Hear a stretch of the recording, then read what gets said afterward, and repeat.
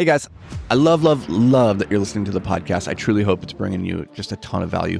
But if you ever wanted to check out the video version of these podcasts, then you should head over to YouTube. You know, they're going to have more effects, more visual stuff like that. And that can help the message sometimes just hit a little bit different and, you know, reinforce the lesson in a better way.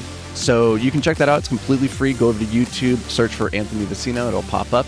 And if that's not what you're into, then cool. Just enjoy the show and let's get to it. So interest rates are flying up through the roof, and I've been getting a lot of questions about whether or not you should invest in real estate. Like, is now a good time? And here's the interesting thing is I actually don't get too hung up on interest rates. In fact, I care very little about that. Now, interest rates are important in that they reduce your cash flow, and that's an important, you know, metric inside of your business for how healthy it is. But there's something else that I think far more frequently about when it comes to my bank terms and getting into debt. Those are the things that are going to control my optionality, or the things that are going to affect my ability to profitably exit the deal. I'm going to talk about what those are in just a second, but before, let's just put a pin in that and cycle back to something a little bit more foundational, which is a lot of people come to me and they're like, hey, should I invest in real estate? I've been thinking about doing this, maybe doing that thing over there. And I want to share with you two concepts that I think are helpful for walking through this decision, regardless of where you are. First is understand that real estate is one of the best ways to build wealth. However, there's two ways to participate in real estate. You can either invest in real estate or you can build a real estate investing company. Now, most people, they get into real estate wanting that first thing. They want to invest in real estate, but they unknowingly get themselves into a real estate investing business. And now it becomes like a full-time job with systems and processes and teams and a headache, right? And that's fine. That's really where the majority of wealth is to be made, is by building a real estate investing business. However, for most people who have a W-2 job, they like the idea of real estate, but they don't necessarily want it to take up their full-time energy and be like the thing that they dedicate their life to. Investing in real estate is the better solution. So it's important that we go into this with eyes wide open so that we don't try to get that first one, which is investing in real estate, and then find ourselves by happenstance having a business. And this is important because a lot of people, when they think about real estate investing, the first thing they think about is the fix and flips of HGTV. And like, this was my first experience with real estate. When I was in college, my roommate and his dad were doing fix and flips on single family homes, and I would live with them for decreased rent to help with the construction. Not that I was really much of a help, because like I can swing the hammer, but I can't hit the nail, so I wasn't super useful. And I came away from that experience thinking, if this is real estate, I'm not interested in real estate. And I think a lot of people think that's what real estate is, or you have to go buy a single family home and then you rent it out, and like that's one way. But that tends to be a very high maintenance, very hands-on business approach to the real estate. And there's other ways, whether that's passively investing in syndicates or REITs or whatever. Like there's passive ways to invest in real estate. But that's the first thing, is for people who are wondering, should I get into real estate right now? Pump the brakes and ask this question. Like, which one are you trying to do? Are you trying to invest in real estate or build a real estate investing business? Because depending on which one you choose, it's going to affect how you move forward.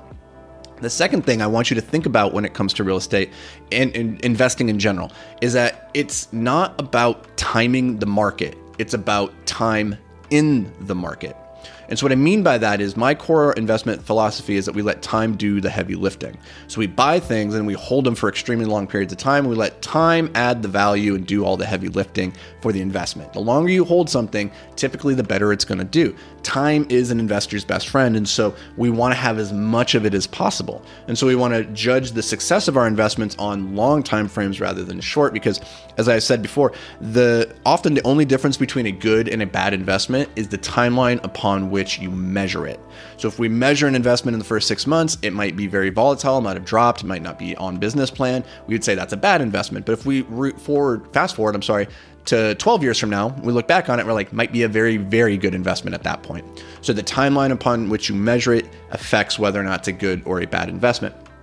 And so if that's the case, then it's not about getting in at the right moment. It's not about timing the market. That doesn't matter. It doesn't matter if we're at all-time highs or at all-time lows. It doesn't really matter. What matters is that you get in and you stay in for as long as possible. Because one of the things we know about real estate and just investment markets in general is that they tend to move up and to the right on a long enough time frame.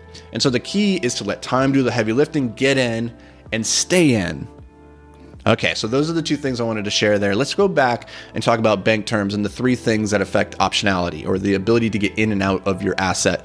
Not just only three, but these are three things to think about. So interest rates, yes, very important, but more important to me are the interest-only period, the prepayment penalty, and the term. So the interest-only period is on commercial assets, the time in which you only have to pay the interest portion of your loan. Usually you can get a year, 2 years, maybe 3 years, and then after that you have to start making principal paydowns. What this means is that your debt service suddenly jumps and becomes very expensive in those years once the interest-only period runs out. I like the IO period to be as long as possible because that decreases my debt service. I might have a high interest rate, but if I have 5 years of interest-only period, I'm only paying the interest, and so that asset's probably going to cash flow pretty well in that meantime. Number two is that prepayment penalty. This is a penalty that the banks enforce on you because they don't want to go through all the rigmarole of originating and underwriting a loan for you to turn around and sell that asset the next year, right? They're thinking, I'm going to get my interest payments for the next 10 years. And if you're turning around and just selling the next year, they're going to lose out on money. So they enforce a prepayment penalty, which is to say, if you sell early before years 2, 3, or 4, we're going to hit you with this big fee.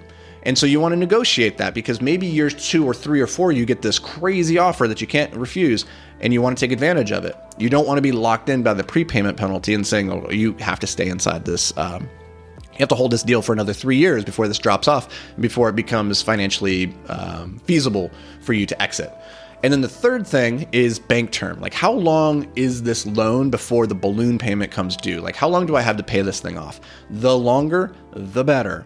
If it's 2 years, 3 years, that's a very short period of time. If it's 5 years, 10 years, that's a little bit better, right? So we want more time to be able to pick the right moment in the market cycle to profitably exit the deal.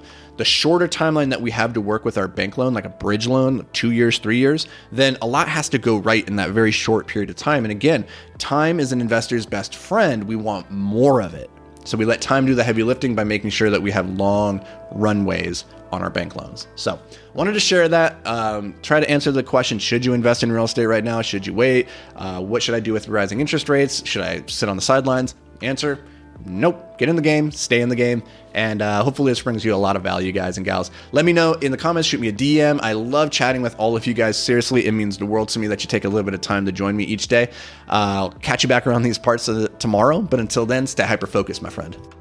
Hey, what's up, guys? Real quick, I've been working really hard to amplify my social media presence recently, and recently just started diving into Instagram, which has actually been a ton of fun.